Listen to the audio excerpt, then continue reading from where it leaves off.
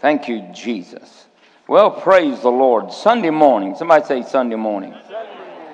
I am going to preach on being filled with the Holy Ghost.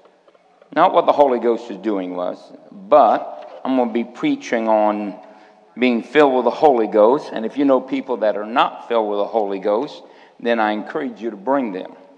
And we're going to be preaching, we're going to be laying hands on them. They're going to be getting filled with the Holy Ghost. And everybody needs the Holy Ghost. You are not equipped. Jesus came anointed with the Holy Ghost and with power. And if he needed it, we need it. Amen. The devil hasn't changed. The world hasn't got any less wicked, hasn't got any less dark. The devil is still the devil, and God desires to be God. Amen. So Sunday morning at 10 o'clock, we're going to be preaching on being filled with the Holy Ghost. And we'll get into a lot of different stuff. But tonight, let's turn our Bibles to John 14:23.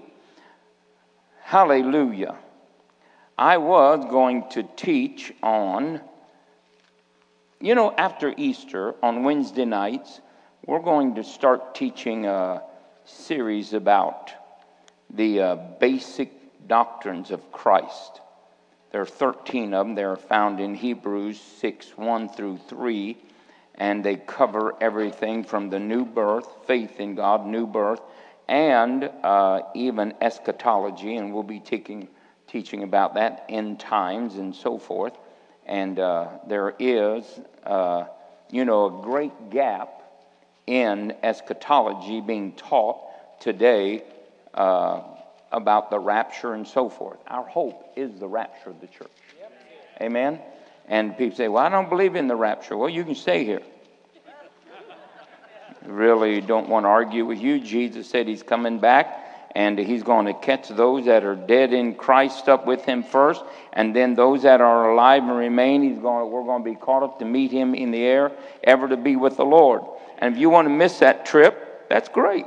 Just miss it. You'll regret it. Hallelujah. So, but I'm going to start teaching that right after Easter. The week after Easter, we're going to start talking about the doctrines of the Scripture and the doctrines of Christ. And we need to lay them so that we can go on into perfection, Hebrews 6:3. So, but tonight we're going to look at John 14:23. John 14:23. And I'm going to talk to you tonight about loving God. You would almost think that it's impossible to express our love for God when he is love. That's all that God is. God is love. And but we can love God and therefore release God's love into our life. It's been said a million times wrongly that God loves unconditionally. No, God gives his love unconditionally at the cross. But nobody can receive that love without the condition of faith. And so you can say what you want to say, but it's really not true. Well, you can't do anything to earn the love of God. Well, the Bible says that's not true. So in John, the 14th chapter, and verse 23, it says, Jesus answered and said unto him, if a man will love me, he will keep my words, and my Father will love him. And we will come unto him and make our abode with him.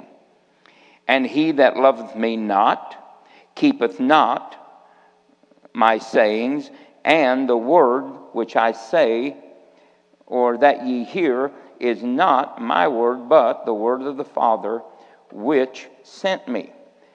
Now these things I have spoken unto you, that you, being present with you, but the Comforter, which is the Holy Ghost, whom the Father will send in my name. He shall teach you all things and bring all things back to your remembrance, whatsoever things I have said unto you. Now, let's go back up to verse 23, because it's real simple. We just need to read it. You know, there is this belief system that because somebody says it enough, we're supposed to believe it. But the belief system of God is that He wrote these things that we may read them and believe.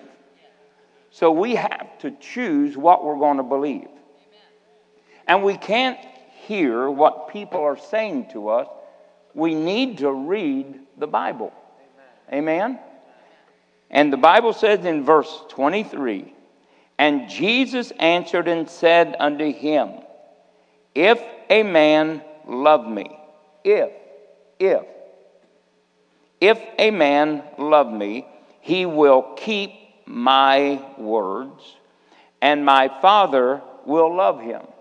Notice that if a man doesn't love Jesus in the way that Jesus has just said, now I didn't say this, the Father will not love him. There went your religious. The Father will not love him. So that tells me that the love of God is given without condition, but it is not received, nor is it experienced without condition. That's true, right there. Amen. And sometimes we think that we just get to tell God what He should do and how He's supposed to do it. And I know that many of you, but I've always heard. Well, that's the problem. We need to quit always hearing, and we need to read. Just read the Bible. Amen? And it says this, and he will keep my words, and my Father will love him. And we, the Father and I, will come unto him and make our abode with him. He that loveth me not keepeth not my sayings, and the word which ye hear is not of me, but the Father which sent me. So here we have a very simplistic outlay that God's love is available to any man. He needs to receive, first of all, salvation through Christ Jesus. God so loved the world, He expressed that love at the cross. That was the unconditional provision. But just because God provides something doesn't mean that people can receive it. Remember when Paul said in Acts the 19th chapter, have you received the Holy Ghost? They said, we never even knew that there was anything like the Holy Ghost. We haven't heard about that. So they couldn't receive it because of ignorance, a lack of information. And then there are people that can't receive that which God freely demonstrated and gave at Calvary unconditionally. They can't receive it because they refuse to do or to meet the requirement. Now, I didn't write this. It's right here in the Bible. Now, you can bend your head and read it for yourself.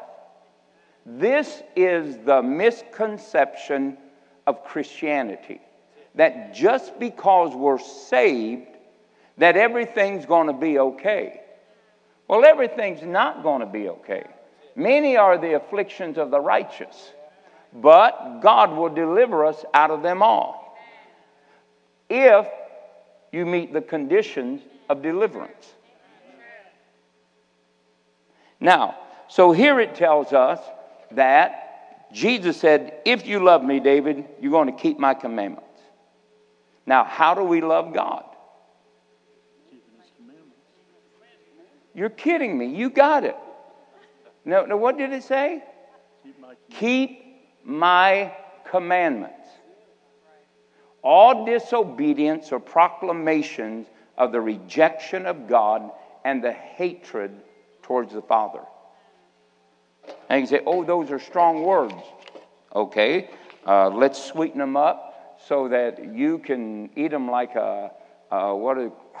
cow's berry chocolate egg. what is it? Casberry chocolate egg. Maybe that'll make you feel better. You know that God wants you to have all these things. It doesn't matter what you do. He's just going to do right by you. That's not true. That is a false Christianity. When the Bible says that if you declare that He is Lord, then you do what He said. And if you don't do what He says, you can't declare lordship over your life. And so it's real simple. Jesus says, if you love me, keep my commandments. Is that what it said? Okay. How can we love God? Keep His commandments. No options. Keep His commandments. Now the Bible says we love Him because He first loved us. In other words, if we're going to keep God's commandments, we have to prefer Him above ourselves. Amen. We have to put His way before our way. And we might think that's simple, but that's the struggle of every believer. It's not that God hasn't given us a way out of every situation. It's that we struggle believing that He's really going to do it. And so we choose other options. So the first thing we're going to have to keep, somebody say keep, His commandments. So if you really want to love God, just be obedient. Keep all His commandments. Now some people say, well, what is the commandments? Well, of course, love your brother as yourself and love your enemy. But really, it's every word that proceeds out of the mouth of God. Amen. If you say, well, God, what do you want me to do in this time of need? Give. That's a commandment. It's not an option. He has commanded and ordered our steps. So we as Christians have to obey the Lord. And when we obey God, guess what? He loves us. The Son loves us. They join together and they make their abode in us. In other words, all of the enablement of the Trinity comes to the rescue of the believer when we keep His commandments. When we simply love God, just put Him first. I don't know if you've ever heard this. We've been bought with a price. And we are not our own. So we belong to who? When it's convenient. When do we belong to the Lord? All the time. But we see many Christians living carnally. Living haphazardly. Living half-holy lives. Living lives of compromise. Living lives behind closed doors that they would never live if the doors were open. Because they simply believe that they're bought with a price, but they still have ownership of their life. That's not Christianity. Christianity means that a man has died to himself and come alive to one Christ Jesus. Christianity means that we have relinquished all rights of personal will and expression and have surrendered ourselves to His. That's Christianity. We are not our own. We are bought with a price. Christianity is not the slot machine of the Western civilization. I've met people that backslid because they didn't get the car they were believing for. Now, what does that mean? That means that there was no way even close to Christianity were those people living. They were living in a greed-infested world where they thought God would do what they said every time. And if they don't, the big threat is, well, I'm going to backslide. As if God's the one that loses out. Right. He's already got eternal life. Amen. Oh, but God said when we backslide. But He doesn't leave the throne and He doesn't stop being God. No. And you're the one that made the choice. His choice is, no one will pluck you out of my hand. But if you're dumb enough to jump, I won't raise the fence. Come on now. Amen. That's good. True. Jesus never laid hold of anybody, tied them up so they couldn't sin. That's right. Because he couldn't stop them even if he bound them and put them in prison. Because his brain would carry it out. You can't stop people from sinning. If you shackle them, their mind will still commit the sin. Amen? Absolutely. So you say, well, I didn't really steal it, but you were looking for a way to steal it. So did you already steal it? Well, yeah, I guess if I planned it in my heart and that was my purpose and all that, I guess I did steal it. I guess you did too. And so we as Christians, really, and I say this and no disrespect, but I'm telling you that 90% of the church doesn't even know what Christianity is. We get offended because somebody sat in our pew on Sunday morning. And you call that persecution. Let me take you over and show you somebody that had their eyes plucked out or their arm cut off for Christianity. Let me take you and show you a whole household slain with a machete because of their Christian faith. Let me show you what persecution really is, because we have never tasted it.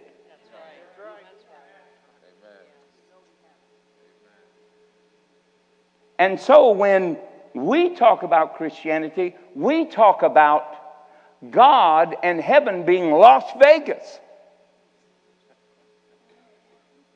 And hopefully we give to God and we command the Lord. We say, well, the Bible does say we command the Lord. The Bible does say you command the Lord, but you have no authority to command God. You have an authority to remind Him. Therefore, He always watches over His word, and He has commanded Himself. Amen. Man cannot manipulate God. No. And so I think that it would be good that we remember that just because we have access to heaven, that God is not going to go bankrupt if we don't buy heaven's Big Macs. Amen. Yes, we treat heaven so pathetically that most Christians have no honor for God in their life at all. Well, what do you mean I honor God? You certainly do when it's convenient. But honor means that all the time, His way or no way. And we're not going to take a poll of how many people disobeyed that today. We do it all the time. Some way we think that God can't live without us. But remember what He told Moses. Once you get out of the way, I'll kill them all. And I'll raise up a brand new nation out of you, Moses. Now, I don't know how many wives Moses would have needed to do that. I don't know how long he would have needed to live, but God would have done it. And it's only because of Moses' intercession did God not destroy Israel. And we think they're so brutish and so forward and so hard. But if you want to see Israel in the 21st century, just look at the church.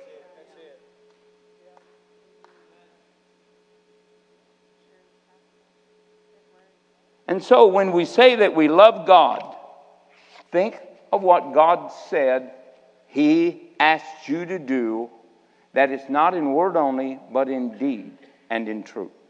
Now, how do we love God? Keep His commandments. When? All the time. All the time.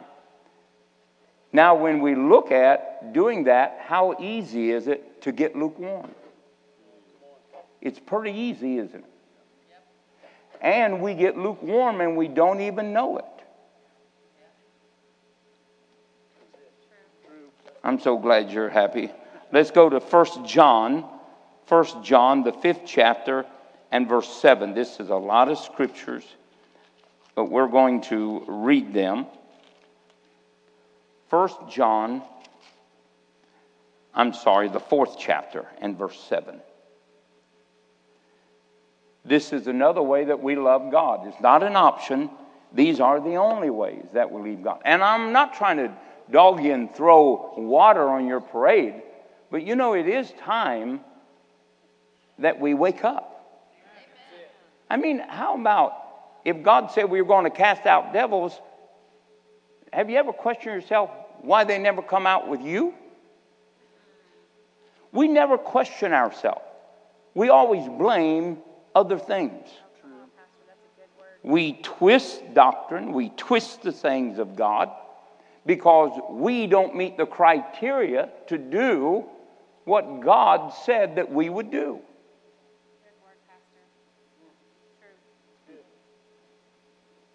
I mean, when I pray for somebody that's blind eye don't come open, I don't say, well, I guess God didn't want it. Now, that would be a lie. Oh, well, maybe God just, later he's going to heal you. That's not true at all. Because faith is always now. And so, but we create all these doctrines to justify ourselves. But if a blind eye don't get open, I don't say, well, God, what's the problem with those people? Not a problem with those people, it's a problem with me. Oh, but they don't have faith, they don't have this. Then why did you call them up? If I feel like God wants me to call somebody out, has nothing to do with their faith.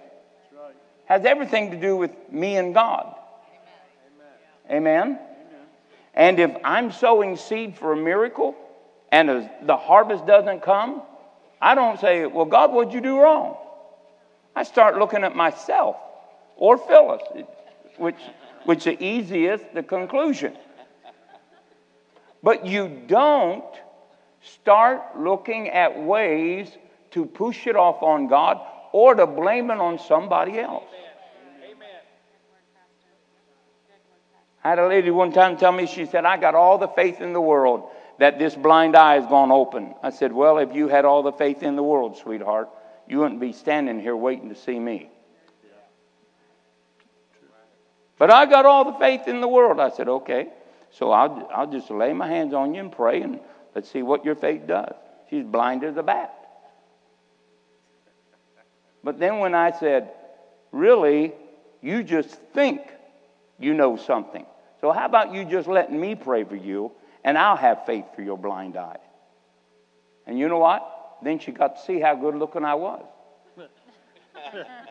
See, we just are afraid to take responsibility. True. God has never failed me, but I failed him 1,000 times. Amen. Millions of times. And God doesn't fail us. Our faith doesn't fail. We fail faith. Now, 1 John 4:7. Wow, loving God. I thought this was going to be a marshmallow message. Now, and it says this, Beloved, let us love one another, for love is of God. And everyone that loveth is born of God, and knoweth God. He that loveth not, knoweth not God, for God is love. In this was manifest the love of God towards us, because God sent his only begotten Son into the world that we might live through him. Herein is love, not that we love God, but that he loved us, and he sent his Son to be the propitiation for our sins. Beloved, if God so loved us, we ought to love one another. Now remember, we're talking about how we can love God. And then he says this, no man has seen God at any time. If you love one another, God dwelleth in us, and his love is perfected in us. Hereby know we that we dwell in him and he in us, because he hath given us his Spirit. And we have seen and do testify that the Father sent his Son to be the Savior of the world. Whosoever shall confess that Jesus Christ is the Son of God, God dwelleth in him, and he in God. And if we have known him and believed the love of God that hath to us, God is love, and he that dwelleth in love dwelleth in God, and God in him. Herein is our love made perfect, that we might have boldness as in the day of judgment, because as he is, so are we in this world. There is no fear in love, but perfect love casteth out fear, because fear hath torment, and he that feareth is not made perfect in love. We love him because he first loved us. If a man say, I love God, and hateth his brother, he is a liar. And he that loveth not his brother whom he hath seen, how can he love God whom he hath not seen? And this commandment have we from him, that he who loveth God loveth his brother also. Now, the first way that we love God is to keep his commandments. Right? His way, always. The second way is that we love the brother.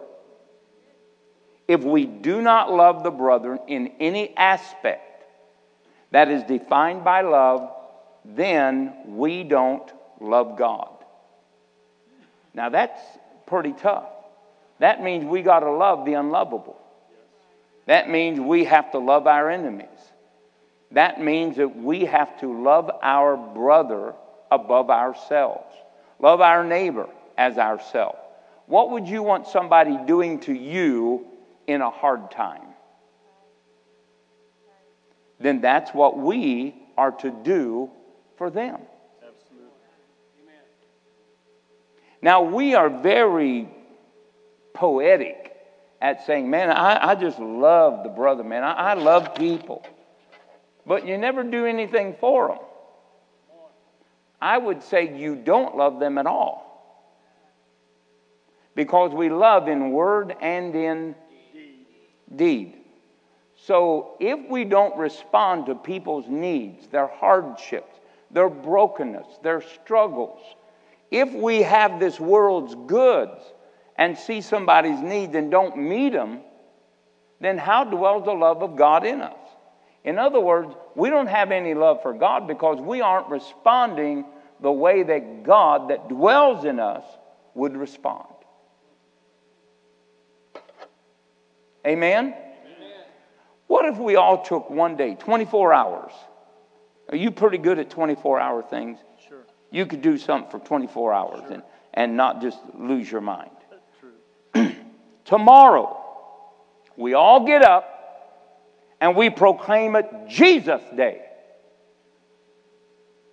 And we do everything that Jesus would do to the people that we run into.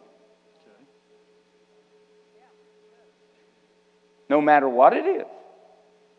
We would do just what Jesus would do if he was here. No more pointing people to the highway that doesn't exist. No more being aggravated. No more being angry. No more being quick to say something when you don't even know one iota about what's going on. Amen. Not speaking one thing, not believing one evil thing about anybody in a day, including your wife and your husband.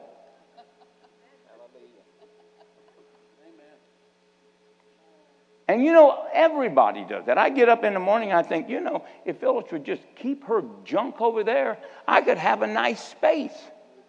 But you know, she throws it all over on my sink, thinking or hoping I'm going to get it wet and then try to move it. But I'm wiser than that now. I don't do that. I just try to move it all over. Tell me how a woman has an 8-foot counter and a makeup place that she doesn't ever use and a makeup chair that has the towel over it so it don't get dirty. Why even have the chair there? And then she's right beside mine, and I've got like a 4-foot, and she owns 2 foot of it. Now, my personal thinking in the morning is, why doesn't she just put it back? But tomorrow, I'm not going to think that. I'm going to push it right on the floor and say, you know what? Jesus, open her eyes that she don't trip over that. That would be the fair thing to do.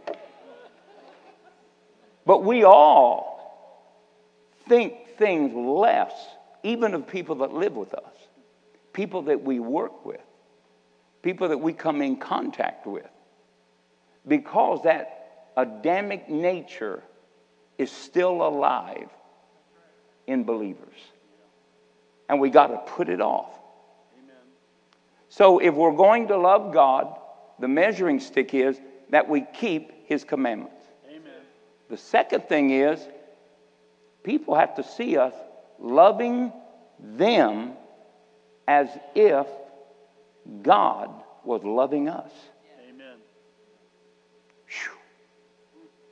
Now, I think that we all think, oh, well, I could do that tomorrow. The world will be a better place. If we can accomplish that for 24 hours in a day. We're going to call it Jesus Day. When they say, oh, that's nice of you, say, don't expect that tomorrow, brother. Today is the only day I'm buying you a cup of coffee. So we're going to have Jesus Day. And no matter what it takes, we're going to do it as if Jesus was that person. And we're going to express our love to them as if it was Him in person.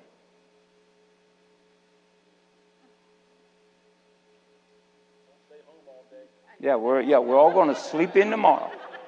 No, but really, do you really?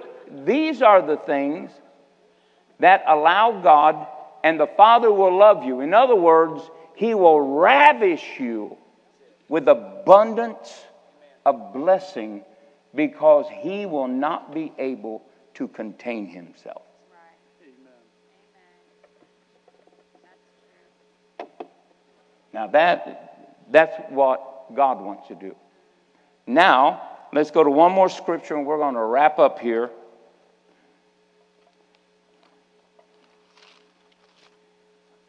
We're going to go to Romans, the 8th chapter, and verse 28.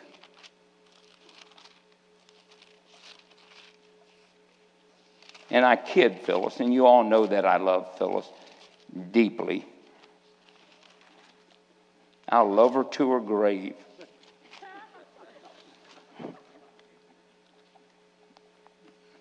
I'll love her after her grave. Might love her more after her grave. No. I love Phyllis.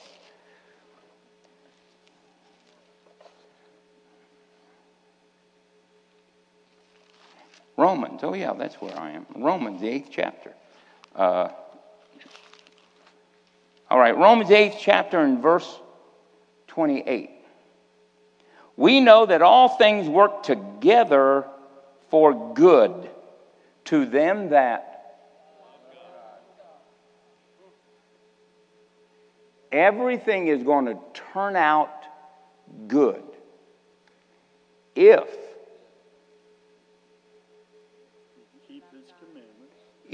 we love God. So if you want everything to turn out right, every battle to be successful, every attack of disease to be transformed into a bed of healing, every need to be transformed into an abundance, what do we have to do? we have to love God. What's the criteria of loving God? Keep His commandments and love everybody the way that God has loved you. He gave His life for you. So now we see something that when we're in crisis, if we love God, we will do what? Keep His commandments. And if you will keep His commandments in a crisis, you become a doer of the word. Amen. And the blessing from being a doer or a keeper of the commandments of God is victory. Amen. Right? So when we get into battles and all that kind of stuff, all you got to do is love God. Just keep His commandments. Don't get off track. Don't start crying, "Oh, Jesus, where are you?" Don't start whining. Don't start moaning. Don't start disbelieving. Don't start blaming. Don't do anything. Just keep His commandments. Amen. If you're in financial need, you sow a seed. And you keep giving. And you keep thanking Him. You still give offerings of praise and thanksgiving unto God. And you keep His commandments. Amen. That's all you have to do. The devil cannot win when you are in love with God and God is showering you with abundance. Amen. You think about Abraham. God said, "He's my eternal friend. You mess with him, you mess with me." He told Israel, "My enemies will be your enemies." But many times we see us fighting battles that we don't win. Why? Because someplace along the line, we stop doing His commandment for that situation. We stop loving other people. I had a man come into my office one time and he said, "Pastor, I just stopped by." He said, "I'm a truck driver. I stopped by for you to pray for me."